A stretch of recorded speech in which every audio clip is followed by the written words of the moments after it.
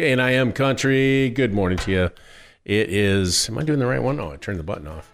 There we go. It is 8:07. Greg McDaniel from Maryville. He's the city manager. He is in the studio today. Good morning. Good morning. How you doing? I'm doing well, thank you. Things going well at the city? They're going. A lot of things going on. Yeah. And as we get closer to warmer weather, I'm sure a lot more will go on. Yeah, absolutely. So we talk about the corridor situation a lot, and it's come to our doorstep quite literally, which is pretty exciting. I love the way it looks. It's going to be fantastic. We have our own drain, which is something I've been inquiring about for years. And not really. I was going to say, that's pretty far in the engineering weeds there, but right? Good for you. Yeah, I'm a little advanced. But anyway, that's going great. I'm starting to notice it's becoming more like the finished product is getting to be a little more visible. Yeah. Mm-hmm. The light poles, are up, and just you're starting to be able to envision it with the curbs going in everywhere. Yeah. Fantastic. I can't wait till it's done. Again, I say that a lot, but it's very true. Mm-hmm. It's gonna do a lot for the aesthetics of the city, obviously. And for the drainage, I mean, all that stuff is all good. And lots of pluses, all pluses. Yeah.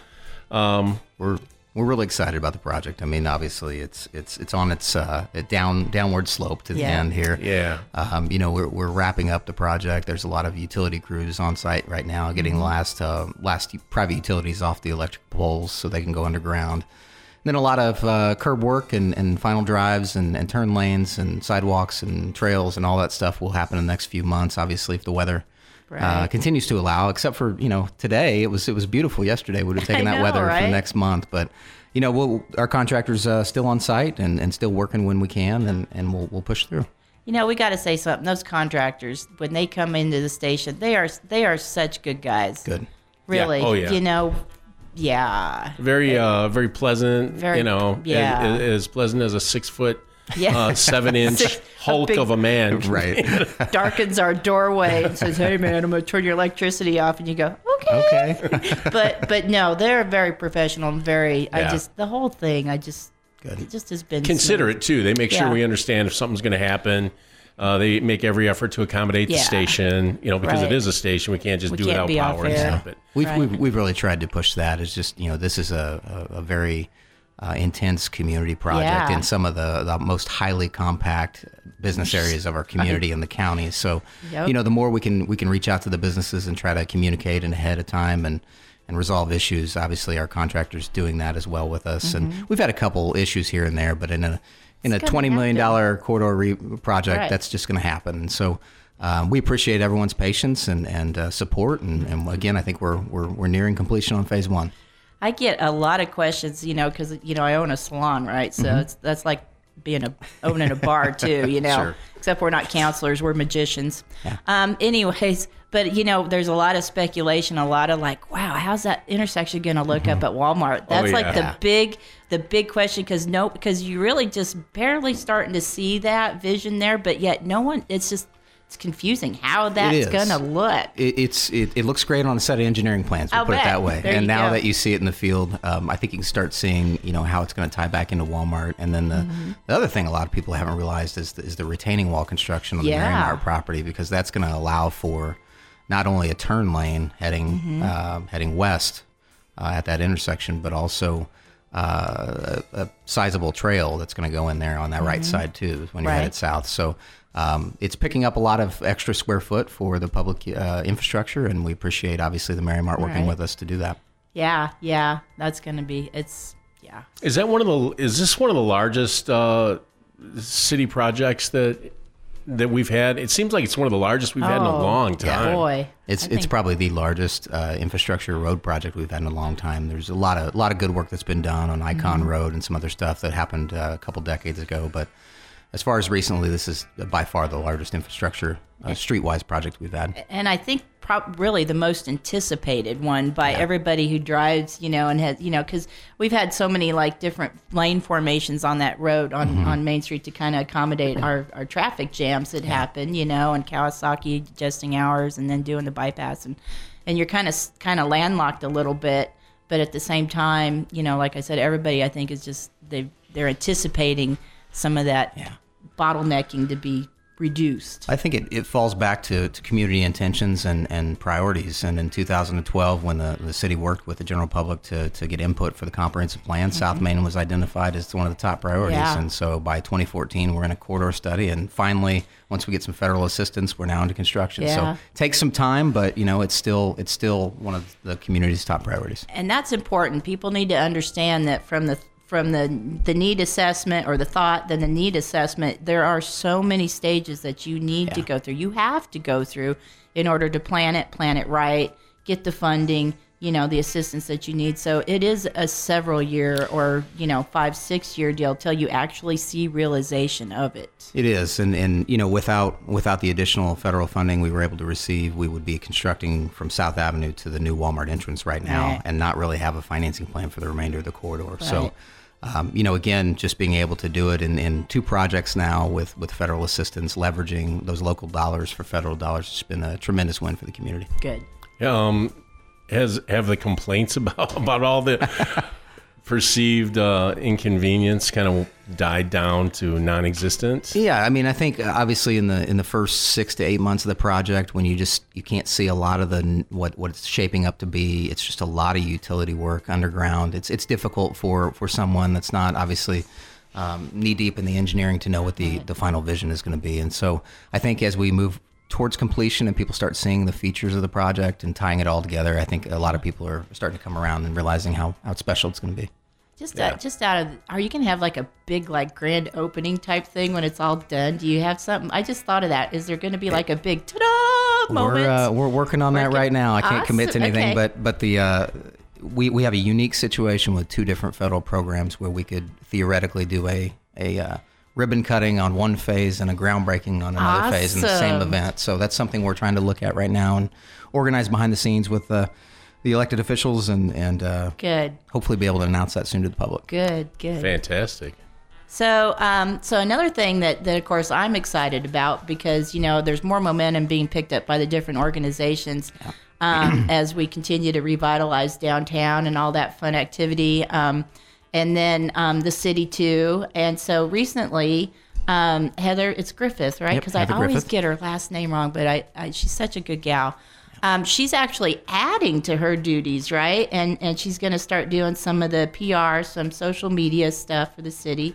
Tell us a little bit about that. Yeah, Heather Griffith has been with us for about 5 years in an executive administrative assistant role and really just scratching the surface of her potential to help us out and help our community out. And so we were able to work into a new title, a new position for her to be promoted into community relations manager.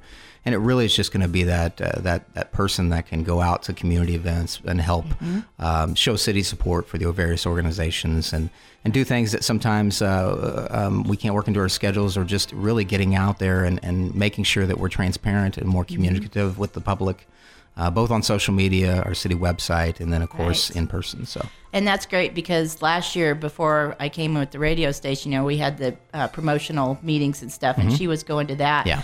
And that's what I was kind of thinking. I was hoping that maybe something down the road would happen that way, and it did. And I think she's a perfect person for it. She's a great gal. Appreciate that, and she is, and she has a great personality for it, and really is enthusiastic about this community and loves what Maryville has going on, and as it's something we've needed for a long time, but I think as we move towards right now, currently managing $20 million of federal funds between various projects, we need that extra communication to the general public, and she's going to do a great job. I think so too. I'm thrilled. I love it. I couldn't be more happy when I seen that. I think it was your post. You posted it, and I was like, oh yes.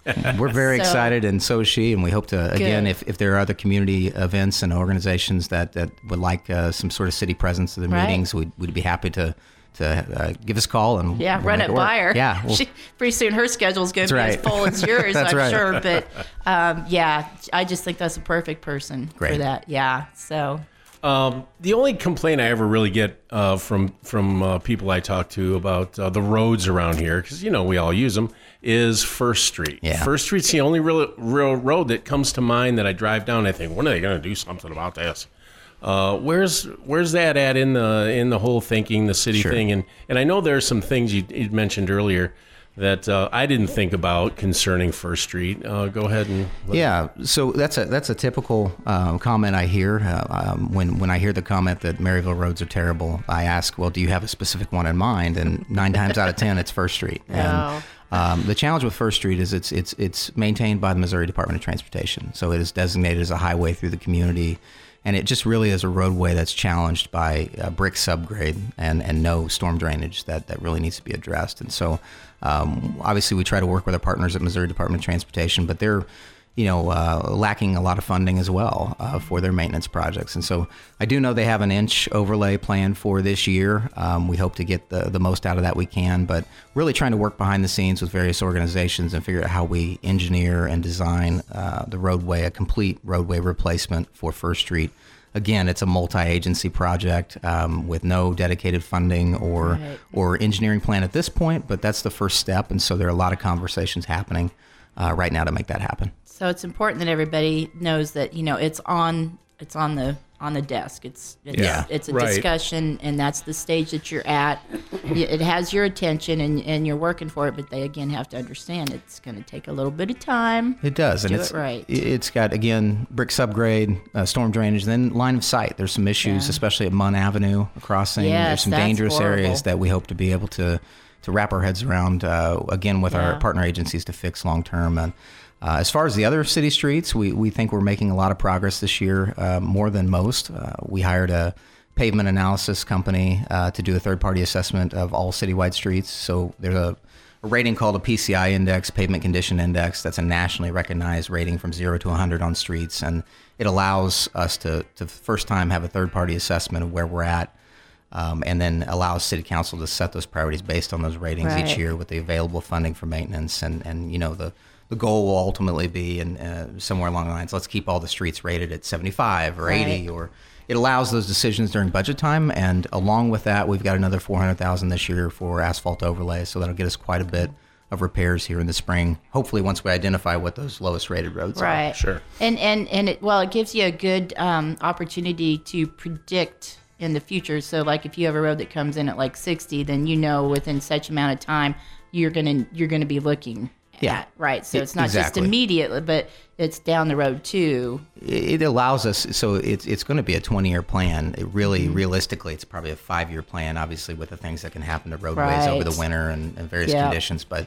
if we develop a 5-year plan, again, on a third-party assessment, it'll allow us to really start making an impact. And the one thing about that plan I think is the most important to know, it's not just a behind-the-scenes analysis tool. There will be a public, transparent component of that.